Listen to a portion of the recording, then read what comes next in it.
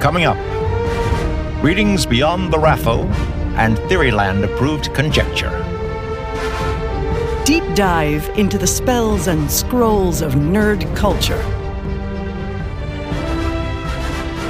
Absorb Stormlight. Hone sympathy. Harness Sayadar and Sayadine. This is Phantology.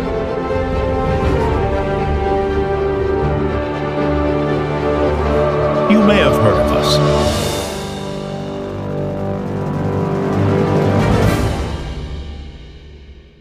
All right, what's up, Fourth Bridge passengers? This is Steven, Josh, and Ben from Phantology with the promised first part review of Rhythm of War. We're able to get this one out fairly quickly since we've already read the first part of Rhythm of War from the pre-release chapters. In fact, it probably could have been out even earlier than now, but we thought we'd wait until the book has been out for a little bit so people can read and then, come back here and review a little bit or get our humorous takes on how things are going. So guys, as we record, the book came out earlier today and hype and excitement level could probably not be any higher, at least for me personally. Definitely through the roof. It is an indication of how much we love our fans that we are willing to take this hour and some minutes out of our night that we could spend reading. Because This is definitely like 60 some pages that I would be consuming right now, but instead we're doing this. Ooh, quick reader. A minute a page. I don't know. Huh? A minute a page, that's real, dude. That's like spending 1,200 minutes reading this book. Yeah, which is wild. Let's not do the math there and figure out how much of our life we're spending reading these books. Not that it's not time well spent. I believe that's 100 hours, right? The audiobook is no. 57, so we could probably just go from there, I guess. Yeah. That was terrible. Josh, that's 20 hours if you want to be technical about it. So that would be like I'm doing 3x speed. Maybe I don't do a minute a page. Maybe I'll do a minute and a half per page. I don't know. You just have to have super concentration as you're reading. Anyway, the pre-release launch party just wrapped up. Sanderson was broadcasting from Evermore, a local place in Utah that I have attended. Dang, I should have just hung out there a little bit and snuck in. Maybe for KOW Book 5. That is our Phantology goal, to get some kind of invitation to that release party. My goal is to get an ARC so that we don't have to sit here recording a podcast while we could be reading. Yeah, we should get ARCs for all these books. Why are we waiting? I have not, confession time, I have not even finished Dawnshard yet, so I really shouldn't be talking. All right, well, we'll try to avoid spoilers for Dawnshard. That's actually good to know because you can spoil it. You can spoil some things. It's just there's minor crossovers in part 1, so we may just point out where those are. Yeah. We should let listeners know anyway. All right, so let's get to it. Like you said, we're going to do an episode for each of the 5 parts to the book, as usual. Part 1 was all released already, and if you like Phantology, you can find those episodes as well as other episodes on Cosmere stuff, on Wheel of Time stuff, Harry Potter, Joe Abercrombie, Dresden, etc. You can find all that stuff online at www.phantologybooks.com, and you can support the channel at patreon.com/phantology_books. And of course, you can always listen and like and subscribe and tell your friends about the channel, and that will help us get closer to our arc, which is our ultimate goal. And shout out to Steven. He's done a really good job with each of these pre-release chapters. If you want a really deep dive, you can go listen to the podcast episodes, or we have all of them sorted into a YouTube playlist that you can go just kind of burn through. So if you want a really deep dive with some good takes, then go check those out. And there's a lot of Phantology guarantees. And, Stephen, when you're kind of like explaining what our podcast is, I dare you to find another podcast where you can list Harry Potter and Joe Abercrombie right next to each other in the same sentence. Doesn't exist. I'll tell you Honestly, right now. It probably doesn't exist. There are some other podcasts that cover the fantasy book landscape, but those are two. That's a pretty good dichotomy there. I mean, obviously, we've made a lot of good friends in this space. There's a lot of great, we can shout out some fantasy book podcast people out there. But I'm just saying, we have a lot of, a wide range of coverage here. All right, so to start off with part 1. So let's talk about the prologue. This is once again another look at the fateful night of Gavilar's assassination, and this time it's through Navani's point of view. So what stood out for you guys? What stood out for you guys for this prologue? Dude, Gavilar is an a-hole to keep this family friendly. He was a-hole is used in the book in part 1, actually, so it's a little edgy. It's a little edgy. Go on, Brandon Sanders. That was, I think, the first real world swear word in his books. I suppose that specific anatomy part of the body occurs in Roshar as well. So I guess it's an in-world swear too. We can't assume that. So Gavilar was definitely an a-hole, and it actually helps us understand why Navani was like pretty set on moving on from him very quickly. You know, like, not that she did, because Dalinar is kind of prudish about these things, but like, she was in a loveless marriage for a very long time. She mentions that he's gotten worse lately, but from what we see here, he's a total jerk. You know, and I completely agree with what you guys are saying, but we also get some perspective in Navani here. Mm-hmm. This is not to in any way to like justify anything that he did, because that was like definitely abusive in more ways than one. But like she was, you know, not being very nice to him either. You know, she was pressing his buttons and getting him riled up. And then we see after he's dead, she doesn't really realize the fact that she's dead, but she more goes for, you know, the things like the artifact that was on his body, right?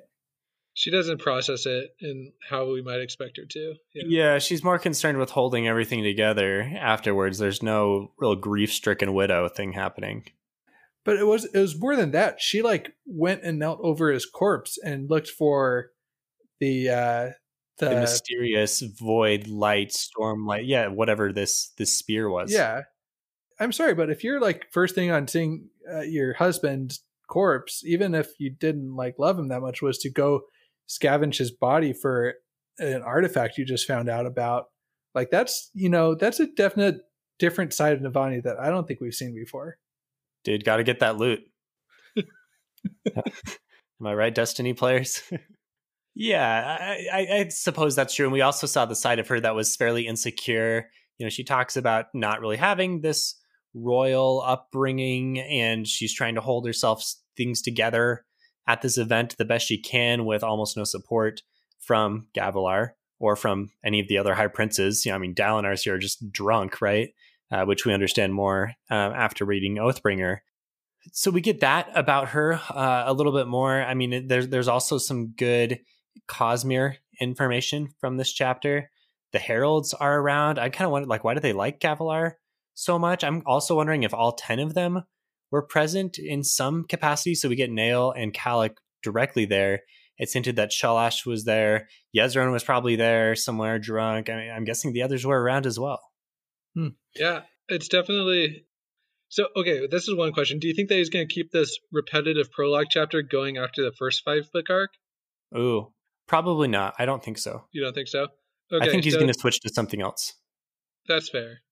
Yeah, so I guess then I was going to say it depends how much more information we expect we're going to receive about that night in the next book. True. We've only got one more before the arc is over. Right. I'm not sure. That I would hold off on a Phantology guarantee with that one, Stephen. All right, no guarantee you're there yet. We'll get to guarantees. Another thing we get is more information about cosmeric travel. They talk about boxes of stuff going back and forth from Braze. They mentioned Braze specifically. This is Gavilar and his mysterious shadowy figures who are the heralds. And then these spears of void light, you know, what happened to them? Gavilar has a bunch of them. And are they even void light? Are they something else? We get more of this at the end of part 1 when we finally do recover the spear from Szeth. And there is one small thing where Gavilar kind of looks towards like nothing in the air for a brief second, and it's weird. And people are speculating that he might have bonded a Spren. Maybe like a Jerk Spren has joined to him. So he's definitely a Dustbringer. Here's the thing, though. I don't think that he would have died like that, right? Had he bonded a Spren. I mean, I don't think he's bonded a Spren because if you have that bond, then you're able to heal yourself with Stormlight, right? And he died like a normal person would die. And so unless it was like yet that's a good another point. case of somebody like just barely about to swear the first ideal and failing to, and plus was it like wielding a shard blade as well? Yeah, these are all good points. But my thing is, are we even sure Gavilar is dead? I mean, probably. Otherwise, someone would have commented on it, right? Well, seems like a massive conspiracy. I mean, yeah, Yasna pulled it off. Like if she didn't come back, then no one would have. Well, there was no body. We knew that there was no body. They've got Gavilar's body here. Well, for a few minutes, we don't know what happens to the body afterwards. Yeah, this might be a full-on tinfoil hat conspiracy theory here, Josh. I don't think so, man. Because you think the singers were around him. The singers knew that what he was up to. Maybe they went and like called him off. I don't know.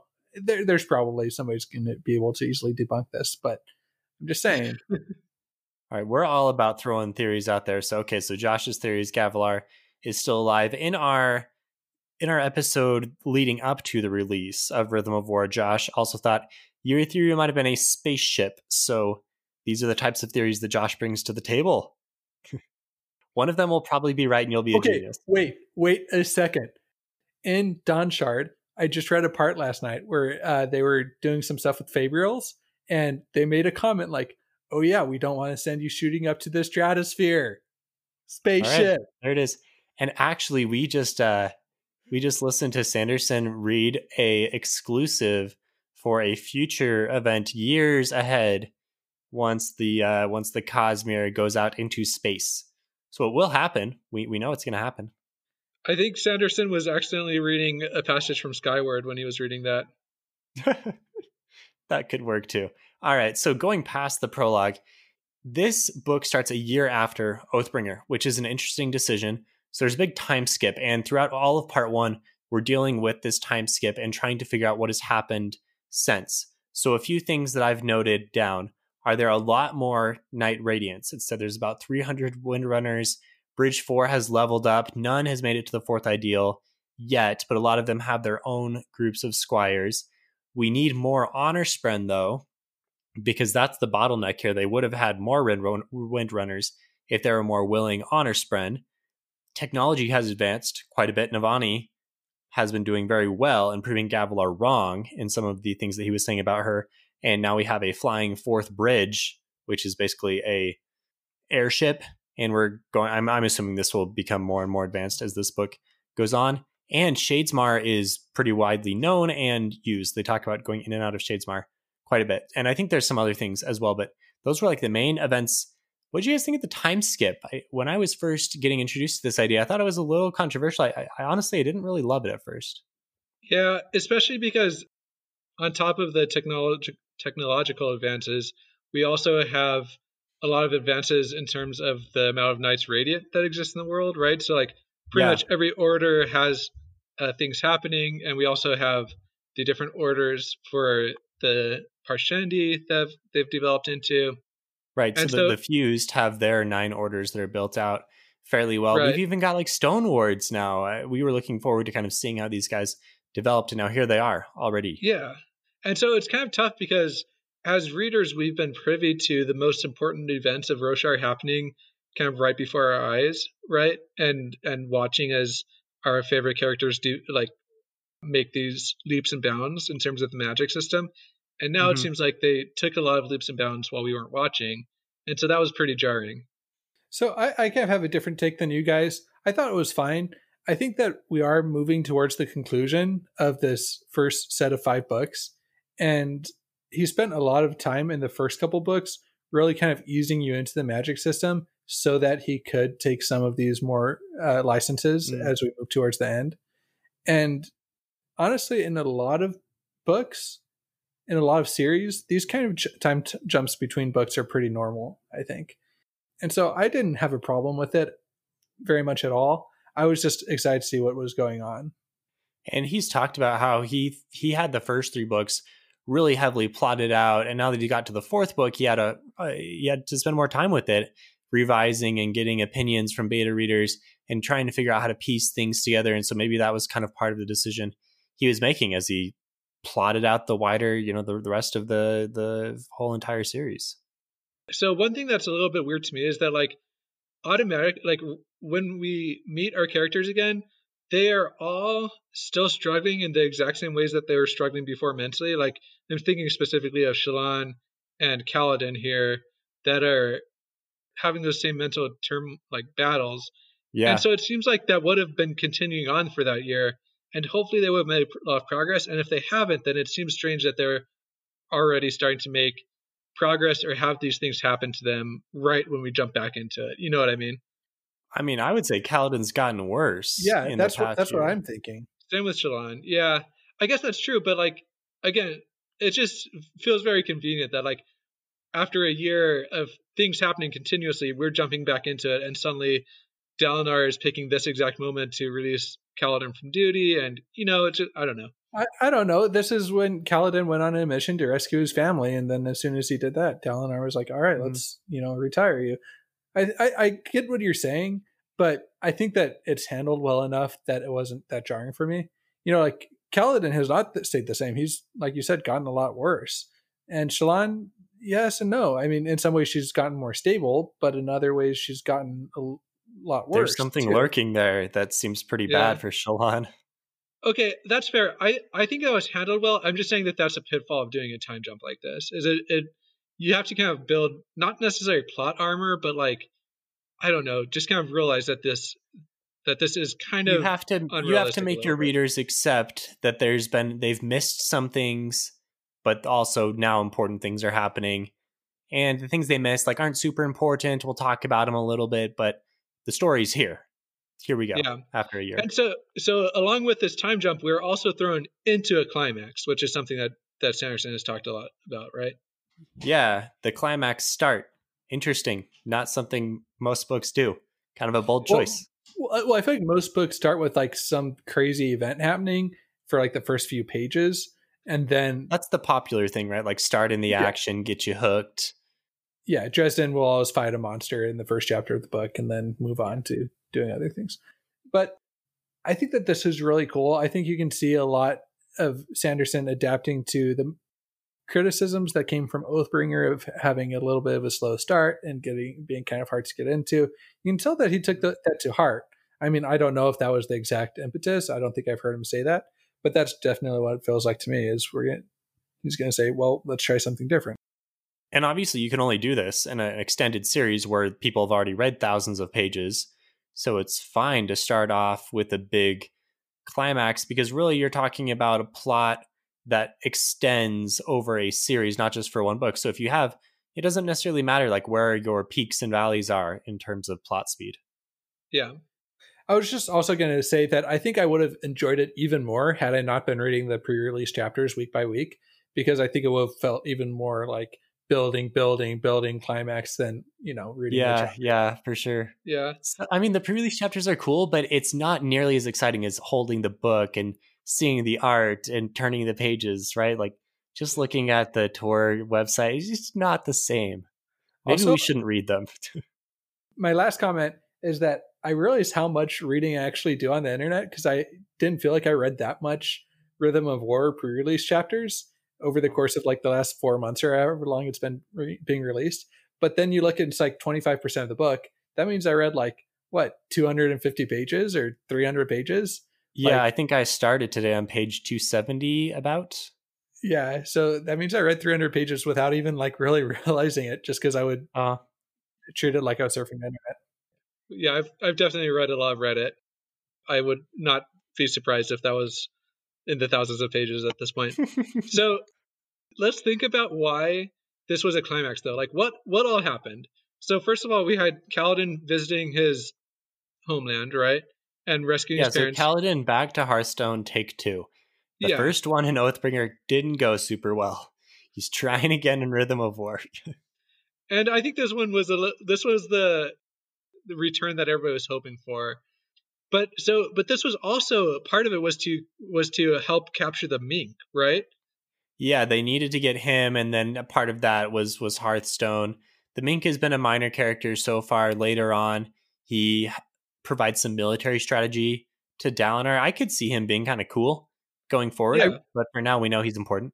My prediction for the Mink is that he's going to be the the downfall of Taravangian and kind of okay. predict what he's going to do, and he's going to be like the thing that the diagram did not see coming. Was the rescue of the mink. It's like Dalinar with military strategy and actual political savvy. Yeah. So we got the mink. We also have Kaladin showing down these group of fused that have this thing that drains his powers, and he like totally still owns them because he's pro with his spear even without his Stormlight. That was a super fun scene, right? Yeah, to fill in a few gaps there. So he fights Leshwi for a while. Leshwi is the heavenly one that Moash killed, and then she came back and she's like, Moash, I respect you. Let's call you Vyre now and give you a magic dagger. Go kill a herald. And also here's an honor blade. That's Leshwi summed up. And Kaladin and Leshwi seem to have this like code of honor almost amongst themselves. Like they're always like pair off and fight. Yeah, they're total frenemies. People have shipped them even at this point. So he fights with her for a while, and then they break off, and he fights with this other type of fuse that mimics Elsecaller type powers, we think. This one's called Lezian the Pursuer, and he busts out this Fabrial that sucks away his Stormlight, like you said, Ben, and Kaladin is able to kill him using his basic spear training. And this is so impressive, actually, when Lezian comes back, he's like, that thing didn't work. The Radiant still killed me, or the Knight's Radiant still killed me. What's going on here? Yeah, he's definitely trying to save face there a little bit. I think he knows that it worked. And it also kind of sets up this thing going forward where Kaladin's going to have like somebody kind of trying to come and kill him, even though he's just like retired and is just like a surgeon now, so. Yeah, we'll see how long that lasts. I think that this is setting up a really cool dynamic here of giving us another small villain that Kaladin has to take out. So, yeah, because here's the thing. With Szeth, we were all looking forward to the moment that Szeth and Kaladin would throw down, right? So, is this going to be something similar? But if so, we have to have like this pursuer guy kind of popping up every now and then, so we are reminded of him. Oh, I think we'll see that. Yeah, because by the end of part 1, he doesn't really pop up again. Nah, he's still off in Kholinar, hanging out with the Nine, coming up with the battle strategy. He'll probably force his way onto the raid or something, or do something. I mean, it's noted that this guy is infamously a hothead. Yeah. But to go to your point, Josh, of who our villains are, we talked about this in Oathbringer. We're kind of out of personal villains. We really only have Moash left since we killed off Amaram and we killed off Sadeas. And so now I guess we go to people like Lezian, I guess fused like Rabanayal, who comes in, a new fused, seems fairly, we're a little concerned about her. She has infamously orchestrated a pandemic that wiped out 1/10 of the population in the past, and she's going to be a part of this raid, and she's controlling the Nine a little bit, or they listen to her. So there are some villains being set up here, but they're kind of new characters. Yeah, I think I have a lot of hope for these characters with the way that Sanderson is orchestrating them. I personally think that Sanderson does more force of nature villains even a little bit better than he does like personal bad guy villains. Oh, really? Okay. Well, I think he did Amaram and Sadeas pretty well, but in thinking about the Mistborn trilogy, and this is going to be some spoilers for Mistborn, not like too heavy, but I never really thought that like Zane. We weren't really ever too concerned about it. Yeah. Zane and like Ellen's father. Like I remember them being done well. Yeah, Lord Straff to like boost the tension in the series and stuff. Mm-hmm. But like I was never too concerned about like their impact that they were going to have on our characters. Right. But when you get into things like the deepness, that had a really cool effect by the end. We'll avoid the major spoiler there. Yeah, exactly. Yeah. This is just kind of like generally talking about it. Yeah, I agree. It's like it's hard to care about these personal vendettas when we have world-ending events in the mix. So it's definitely tough. Okay, so for Kaladin, what was the moment that we need to remember from part 1 for you guys, for him? Well, I think the thing that's going to set up the rest of everything is his decision to become a surgeon, right? Like that's where kind of part 1 was taking him. I think that the moment itself was when he froze and confronting Moash in the basement of the keep. One of the darkest moments in Stormlight for sure. Yeah. You could see that he had personal progress because he was trying to save he was trying to save Roshan, yeah. Yeah, Roshan, he was trying to save him, whereas maybe at the beginning of the series he might have even let him die because he was the Light Eyes that was responsible for a lot of the last pain. time he was around him, he punched him in the face. So that was also an awesome scene. but so in some ways we've seen Kaladin grow a lot because he's now has a respect for these people, or at least a pity for these people that he used to disdain. But now he couldn't protect him and froze and allowed him to die. So I think that in terms of one scene being very important for Kaladin's arc, I think it's that scene. Yep, I think both of those scenes are huge, are going to play a lot into it. For me, the moment that I remembered was a smaller scene is when he was coming back to Urithiru, and he's just trying to hold it together because Dalinar has just told him he's going to be reassigned, and things are spiraling out of control. His depression's going crazy, and he's walking through. I mean, you can tell he's just got this huge weight in his stomach, and he's feeling all of the terrible, depressing feelings. And he goes into his apartment or whatever, sinks down next to the door, completely falls apart, and Syl gets Adolin to come in and basically rescue him. I thought that was an awesome moment. And actually, Sanderson has said that that was his favorite chapter in this, in part 1. He, in his email today, that he sent out all of his favorite chapters and his most difficult to write chapters. And I think he really enjoyed writing that sequence. Yeah, I think he definitely knows something that a lot of people were going to connect to. And I think at this point, we all need an Adolin in our lives a little bit, you know? For sure. For sure. All right. So let's go past Kaladin onto Navani. So we talked about this in Oathbringer, but Navani has always been a great character, but not one that we've seen enough of in terms of point of view. She's always kind of been more on the sidelines, and we just needed more time on screen, more time for her to shine. And so she's getting it here. She is the voice of the chapter headings, the epigraphs there, with this lecture series that have a good Mistborn Metal crossover. We probably don't have time to talk about that. But I think her character in general is fun to read, and it's a nice, different kind of change of pace from some of these other guys. Yep. And I particularly like that at the end of the lecture series, we find out that she is petitioning the Roshar scholars around the world to make public their findings, that this is her extending the first olive branch and saying that this is everything she knows.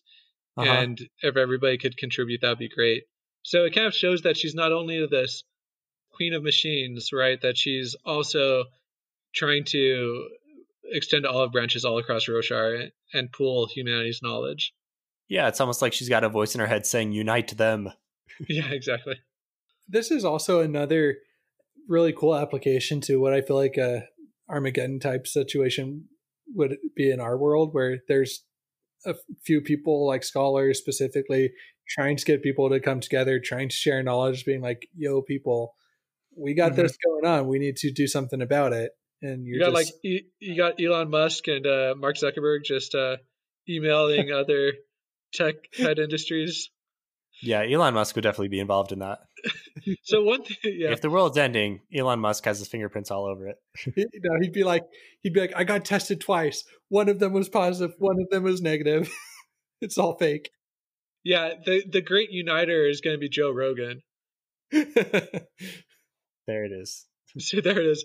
So I think that one thing that I also appreciate about Navani is that, similar to these other kind of internal struggles that we see other characters taking on, we always see her going back to, I wonder if they're going to see me as an actual scholar and not just as somebody who kind of guides them. Because she always says, I'm not that smart. I just know how to ask the right questions, or I just know how. And so, like, at what point does she just say... She's the total executive personality type. Yeah. But I think she also has to take some ownership and say, hey, I am that smart. I am able to bring out the best in people. I deserve the accolades that I get, you know? Honestly, I feel the total way, and I feel the same way in my day job, where I have a lot of coworkers who are way smarter than me, but I'm pretty good at talking to everyone and getting everyone to speak the same language. But I always have these lingering feelings of inadequacy, where it's like, oh, these guys are way smarter than me. You know, what am I doing here? I don't deserve to be on these teams. Yeah, what do they call that? Isn't there like a thing where it's like imposter syndrome, right? Like even if you're super qualified, you still feel like an imposter. Probably. Yeah, Okay. I feel like you just diagnosed me. I just wanted to tell a little anecdote about Stephen for listeners to let you know how smart Stephen is. I remember in high school, gosh. senior year, you probably don't remember this, Stephen, but I had never gotten a higher score than Stephen on a test. Do you remember this? And I think all of keep school. on going. And we got a test back, and I had scored like a 98 on it, like done really well. It was a tricky test. And I was like, this might be the day that I finally beat Stephen Merrill in a test. And it comes back, and Stephen was the only one in the class, I think in all the like sections of the class, that got 100 on the test. Man, that's messed up for me, Josh. I apologize for that. Well, I think we all thought that Josh was going to say that Stephen got a 34 in the ACT and went back to retake it. Oh yeah, that happened too. That might have happened. But yeah, enough about me. Let's to close on Navani. So I think one of the unanswered questions going forward here, I would say there's two big ones for her. One is what's going on with this spear that she got from Szeth, that is the same one that Gavilar gave to him back in the day. There's something going on here. It's not Void Light, it's something else. And then two is who wrote to her on the span read telling her to stop, right? Telling her that she was, messing with the Spren in an unholy way. Spren. I'm convinced that was a Spren. So I'm convinced that it's either a Spren or those scholars way back in like Way of Kings that were like measuring the flame Spren or whatever it was. Those random scholars. Yeah. Those random scholars. Phantology guarantee right there. Chance that it's an Amian? Yeah. There. Josh can't speak about this. So they're very concerned about protecting the Dawn Shard, so I don't know if they're too concerned about other parts of Roshar. Yeah. I think Spren, it probably is more likely, especially considering our next character, Shallan, will be leading this expedition into Shadesmar. So Shallan. I have another prediction for that. Do you think it is Maya? Maya is riding to Navani, and she's the Spren? Oh. Adolin has succeeded in bringing her back from being a Deadeyes. Well, Adolin doesn't know about it then. So Maya has this ability already. I mean, look, last time we saw Maya, she was just screeching at the top of her lungs. She didn't really seem all that coherent. It's been a year, man. Okay, it has been a year. That's a crackpot theory. So Shallan. Yeah. Thanks for the crackpot theories. I think we encourage those. She's got this 3 persona now. We have this Nomiker for the combination of Radiant, Veil, and Shallan. But it's really concerning here because there seems to be a 4th persona lurking that she gives a name to called Formless. And the Phantology guarantee that I've given on the pre-release episodes is that this Formless persona is the real Shallan. And she is the one who's kind of perpetuated some of these things unbeknownst to us now. And she also could be Thayadakar, the Ghostblood leader. So that might be a crackpot theory. But there's something going on here with this 4th persona. Yeah, this is very concerning. The other more on the nose thing that I think is very likely is that 4th persona is the spy that is infiltrating for the Ghostbloods. Yeah, could be that. That she killed Ailiel or whatever. Yale, yeah. Yale. Yeah. Yeah, you had the vowels right. The Aiel from Wheel of Time. So I'm pretty sure that that's the case. And I also do really like the theory that, and when you say like, is the actual Shallan, I mean, I think Shallan as like a person has been around, like that's always been her name, like in her family. Yeah. But I think that the persona, the part of herself, and forgive me if I'm speaking about this in like terms that aren't technically correct in terms of the actual diagnosis, but like the actual part of her personality that was controlling her, or that was in the forefront when she killed her mom and dad and went through some trauma that we have yet to find out, is Formless. Yeah, Veil has thought back to this and encouraged Shallan to remember. Shallan's like, no, I don't want to do that. And then there's also these thoughts about Formless. I could see that, Josh. Maybe that's the better theory. That's the Phantology guarantee. So here's my question. It kind of seems like, I'm trying to think of like a GIF that this happens with or something, but like it seems like Sanderson is just trying to one up himself on how crappy Shallan's past can be, right? Like, we find out that she killed her mom. Oh, that sucks. We find out that she killed her dad. Oh man, that sucks even more. Like, what else is this? Gosh, Yeah, like, that's just fair. give her past a break. It's kind of bugging me. Like, how much worse can you get than like patricide and matricide? Yeah, Brando definitely likes to put his characters through the ringer here. Yeah, I don't. It's gonna be something good. I mean, something bad. So the other theory that I like about what's going to happen with Shallan in the future. So Mraize has told her that she needs to go to this Fortress of Lasting Integrity, which is the home base of the Honor Spren. We haven't seen it yet. Obviously, I mean, we'd assume later in this book. And there she will find Ristaris, who is this guy who's somehow connected to the Ghostbloods. And I think this is her father. I think her father is still alive somehow, and he's there because Mraize seems so certain that once Shallan locates this person, that she will join their side and he won't have to worry about keeping secrets from her or anything. And so this is going to be huge, whatever it is. But I think it's her dad somehow. Yeah. What about her mom? Could be as well. So do you think that she might have like sent her dad to Shadesmar? Like when she was killing him? When she was strangling him? Yeah. Gosh, I don't remember the body detail. We always need to keep track of the bodies after people die in fantasy literature. Well, we didn't see Yasna's body, so we always knew she was alive in Woods of Radiance because we never saw the body. I don't remember the bodies of her parents.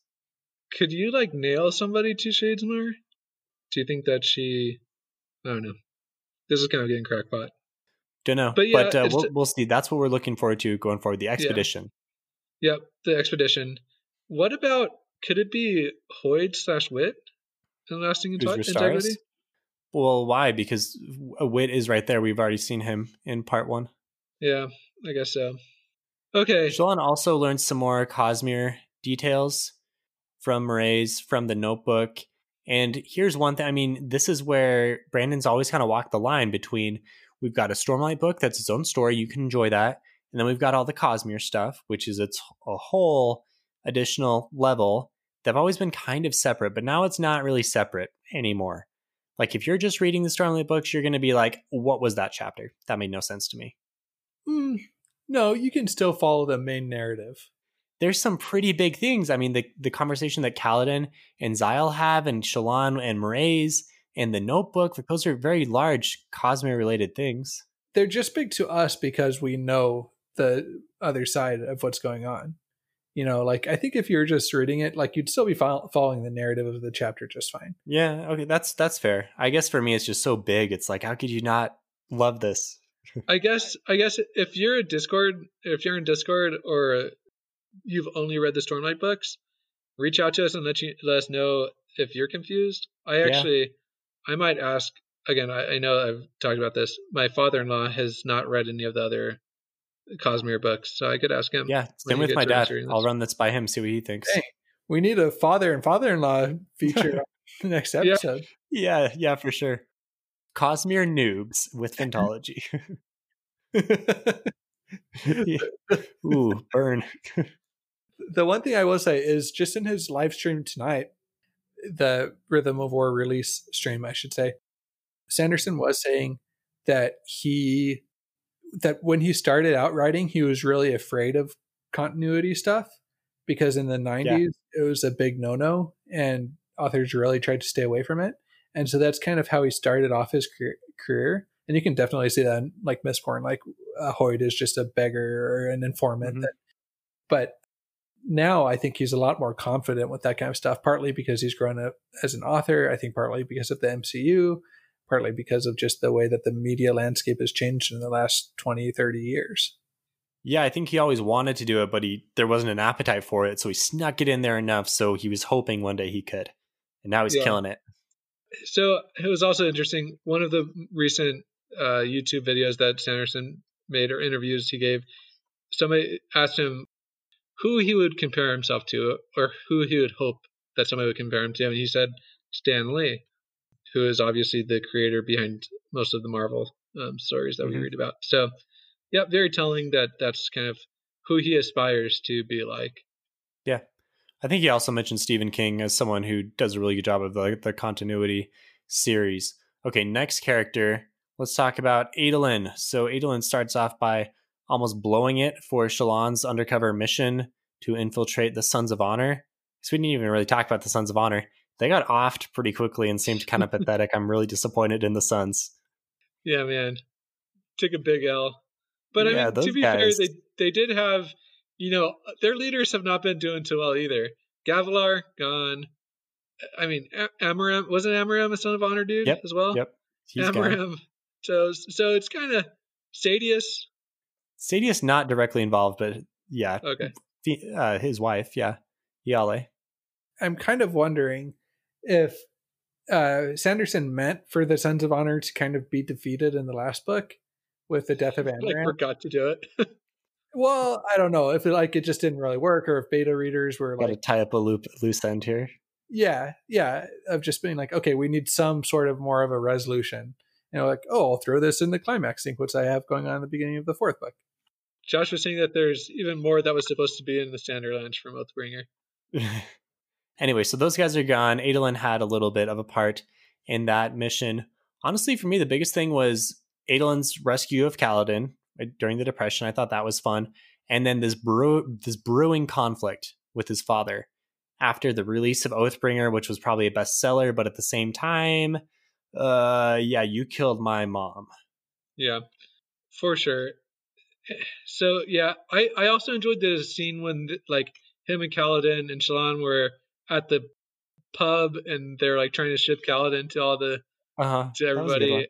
And also, like, you also saw how Adolin and Shallan were making the relationship work. You know what I mean? So. And you saw how popular Adolin was. He knew everyone's name there. Like, Prince Adolin, we love that guy. He, like, brought a birthday present for somebody. Like, just whips it out of his jacket pocket. He's a real stand-up guy. I mean, initially, I didn't like Adolin as much. I thought it was kind of boring, but I think it's kind of hard not to like Adolin. He's really grown on me. Yeah. Okay, so his dad, Dalinar, real big step back from Oathbringer, where he was the main focus. And so he's not really a viewpoint character. He's not a viewpoint character at all in the first part, at least. We see him still. He's made some advancements. He can create a perpendicularity whenever he wants.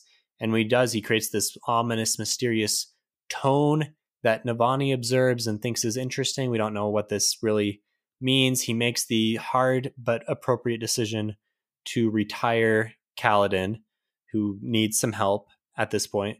So he's still a strong leader, but, I guess we're not sure if he's going to make the right decision here with Taravangian. Does he trust him? Does he not?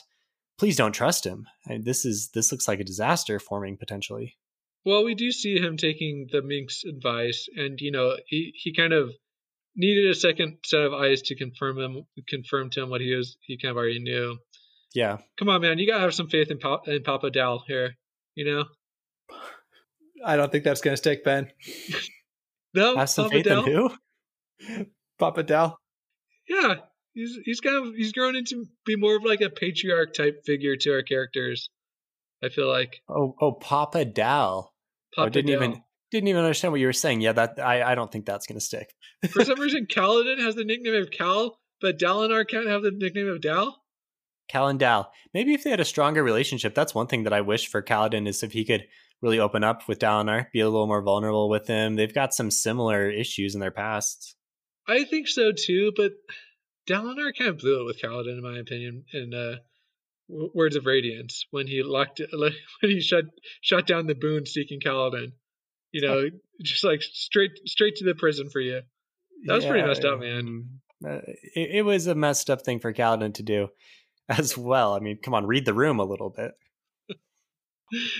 Another thing with Dalinar is it seems like it's hinting at an Oath Pact reform, which is something Phantology has guaranteed will happen. Our current heroes will in fact reform the Oath Pact at the end of the first sequence of books, and it's already setting it up. We're talking about the Oath Pact. We're talking about Dalinar's powers in relation to forming the Oath Pact. It's coming together, I'm telling you. Yeah, man. Guaranteed. Okay, so any other characters? Yeah, let's talk about Venli a little bit. Venli was huge. This is going to be her book. Actually, I'll say she wasn't huge. in the first part, but she will be huge. So she got, I think, 2 different points of view chapters, and she has a really nice look into what the fused culture society is like. Fascinating. Yeah. So I think that this is the big hurdle that Sanderson has to kind of clear in this book. Stephen's on record saying that he doesn't even really care about the Parshendi. Yeah, So, I said the Parshendi were boring. Yeah, so we kind of have to, we gotta get like a vested interest here. We know that she is going to kind of try and set up this society that maybe doesn't seek to kill all the humans, but maybe live peaceably. Something I've thought about is that maybe she's going to try and recruit Kaladin in this. I don't know. It's unclear what her kind of end goal is here. So it seems to me she's trying to get the listeners, her people, the remnants of her people, away from the fuse. She hates the fuse now. She's like, I have made a huge, tiny mistake here, and I need to get the heck out of here and help my guys somehow. She's a will shaper. She has the ability to travel through Shadesmar, even though she hasn't really done it yet. So that's what I think is going to happen. She's going to get into Shadesmar with a group of these guys. Somehow she's going to come across the expedition. There's going to be some kind of trading of information, something like, yeah, I mean, it seems, am I wrong here? Like, this seems possible. Yeah, my observation was that she's a definite Moses-like figure. You know, she's a prophet. She starts off as a prophet, like kind of declaring the word of Odium. And then it sounds like she's going to lead her people out of bondage and into freedom in the wilderness. Josh sounds like a Phantology guarantees that she's going to kill a fused as they seek to like whip a human, and that's gonna be the impetus for. That would be really on the nose. I mean, Sanderson, yeah. Bless your heart if you go for that. I will be impressed and kind of cringe at the same time, but go for it. It's all right. I've been impressed and cringed at some things that Sanderson has done in the past too. Stretch forth thy hand. Yes. Oh man, stretch forth thy hand. Please do not do that. Anyway, with Venli, we get a look into the fused. So they've got 9 orders, which I actually just realized today. The 9 orders have got to directly mirror the Knights Radiant orders. Which one's being left out? It's probably the Bondsmith order, right? Because the fused don't have access to the Stormfather or the Night Watcher or the sibling. So that's probably the direct comparison there. But what if they do? What if they are able to bond like the sibling somehow, take over Yir Thiru? We know that's their plan already here with Raniel, the fused who's coming in and leading this expedition into the tower to do exactly this. So I'm concerned about the fused. Yeah. I think you're right to be fused. They're the pretty bad guys throughout the series. Shut up, Josh. You know what I mean. No, but seriously, I think that up until this point, they've just kind of been cannon fodder a little bit. Well, cannon fodder and just, I feel like the Parshendi have been cannon fodder, and the fused have just been kind of the void bringers, you know, of like the big bad what people like are afraid of, but we haven't seen them a lot. We haven't seen them acting intelligently at all. I mean, we got introduced to them in Oathbringer, and we saw some of their flexing when they're, you know, fighting Moash, but even then Moash just took down Leshwi with us. Yeah. And we saw that kind of like the final battle of Oathbringer as being like Odium led, right? Like Odium was the one that was like setting everything up. He was like picking his challenger. It wasn't really a showdown with the fused as much as there were some fused introduced. I mean, there was the Lightwheeler fused. There were the Edge Dancer fused, probably some other ones that we saw as well, just briefly. But yeah, now I assume we see all 9 of these guys and they're built out a little bit more. Yeah. So what did you guys think about the fact that the 9 were like entombed in like I don't know, like. Yeah. What's up, 3-eyed ravens? Yeah. That was pretty cool. It made it real creepy. I don't know. Hopefully there is like a reason for it that we find out about later on, but that scene in my head was way creepy. Yeah. I could not picture anything other than some levels on Halo where you're inside of the more alien type settings. That was all I could picture. Oh, for sure. That's an apt description. Yeah. Child of the 2000s, I guess. Yeah. So any other characters? If not, I think we should do worst of the best here. So briefly, we got Renarin. We've seen some other juggling lights around. He's got different abilities than the Truth Watcher. He comes in and saves Kaladin from Moash, kind of shows Moash who he could have been. Another crossover from Mistborn, if you can kind of remember that. No spoilers there.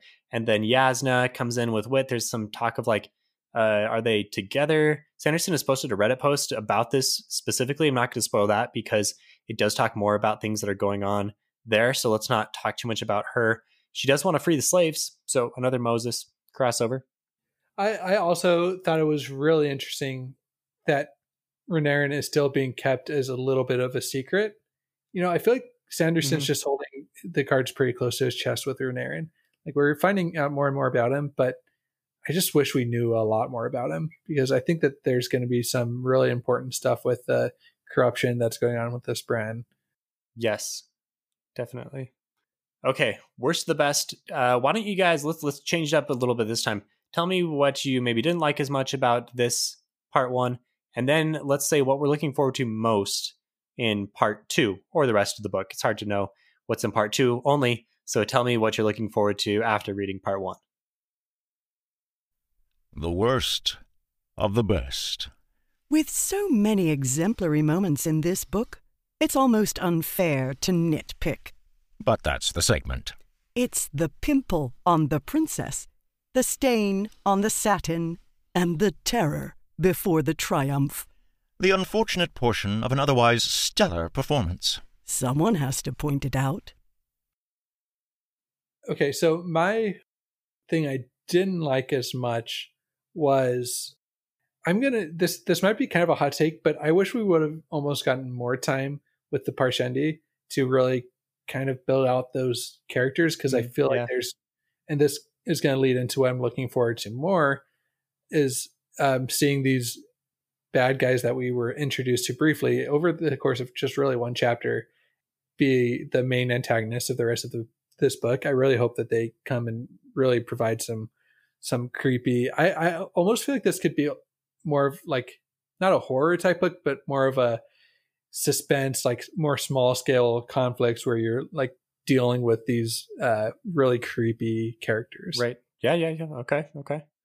And then what are you looking forward to? What are you looking forward to? Well, that was what I'm kind of looking forward to. These kind of combo. Well, yeah. Nicely done. Yeah. So the thing I wish that would be more build up, but I'm really hoping we see these smaller scale conflicts with these really creepy, like vengeance filled fuse that we got introduced to.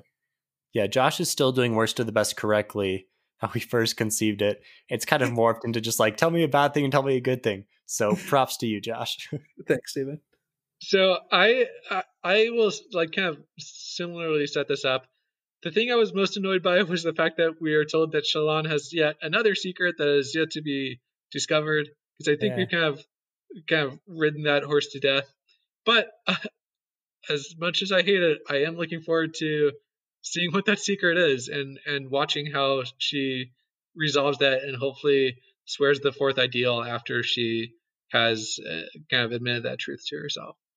All right, I am unable to get it together with both of my bad and good things being the same thing, so I'm just going to throw it out there. The thing that I didn't like was the small detail of Kaladin having yet another failed relationship in the time skip with Lynn, who is one of the Windrunner squires. Let's see this on camera a little. I mean, how many things does Kaladin have to? How many of these relationships is he going to have that don't really turn into anything, or let's at least get some details? And you're referencing the relationship that he had as a slave, right? That is, the relationship. We've heard her with, name like one time. Yeah. I think it's dang. I remembered her name of the Oathbringer. Steven podcast. remembered. Yeah. I guess that's why you only got a 34 on the ACT, Steven. I got a 35, man. Shoot. Okay, so there's that. Look up her name on Coppermind. Sorry, can't do it right now. But what I'm looking forward to. Oh yeah, Josh. Well, I was just gonna say, are we just is like Sanderson admitting to us all that he's not even gonna try with these romance relationships anymore?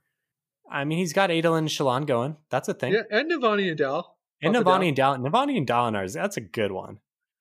Those guys are good together. I like it. But there's no romance. It's not like they're just sizzling with like. Dude, it ended part one with them melting into each other, man. Maybe you need more like sexual stuff going on here or something, Josh. But come on, I'm saying that. I'm just saying that, like, you never really feel like they're in love. You just kind of feel like they're in love. Like it's like, I don't know, man. I like the end of chapter 19, right before the end of the first part, where they were talking together, and like you could tell these guys are on the same page and they know each other really well. Yeah. I don't know, Josh. You have a next level relationship where you're just like not even seeing the sparks from these other guys. I'm just saying that, like, if you took, like, there's just, I guess that if you took the love story out of their relationship, nothing would change about it. It would just be like, Josh is hoping for the Steelheart love, like the relationship that happened in Steelheart. Oh, that was some good stuff there. That was Josh why I read Steelheart. Yeah, exactly. Josh wants one of those cheesy, like, relationships going on here. He doesn't understand the adult relationships. No, we just need some sort of, like, here's a relationship that we're going to provide some sort of drama around. And we just haven't gotten that. I mean, they're kind of anyway, this is a whole nother subject. That's fair. Josh, you could have chosen that for your worst of the best. All right, leave Steven alone. Sorry, Steven. Josh, you part of Bachelor Nation over there?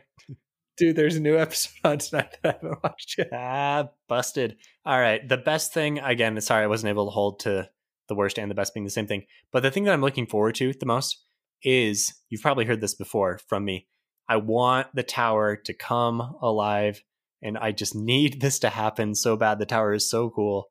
We've got drawings of it. If you've just read the pre-release or you're just listening, please refer to the actual art. Sanderson and team and Isaac took a long time today talking about through all of the art. I don't mean long time like it was too long. I mean long time like they were dedicated to it, and it's really cool. It's not something you see in other books.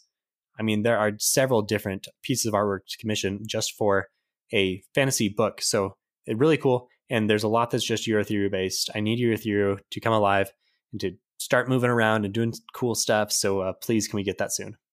Awesome. All right. So now we're going to hang up and immediately read 300 more pages each, finish off part 2, and then we'll try to keep these reviews coming in a pretty timely manner so we keep everyone captivated. And once you finish, you have to find out our take on the individual parts as well. And here's my thing. If you want to buy us an energy drink by joining Patreon for a month, go for it. Because we're going to need it for the next few weeks here. Thunder caffeine habit, yeah. All right, if you like Phantology, you can find more of us at www.phantologybooks.com, and you can support us with energy drinks or whatever else you'd like us to contribute to the podcast at patreon.com/phantology_books. All right, guys, back to reading. Let's do it. All right.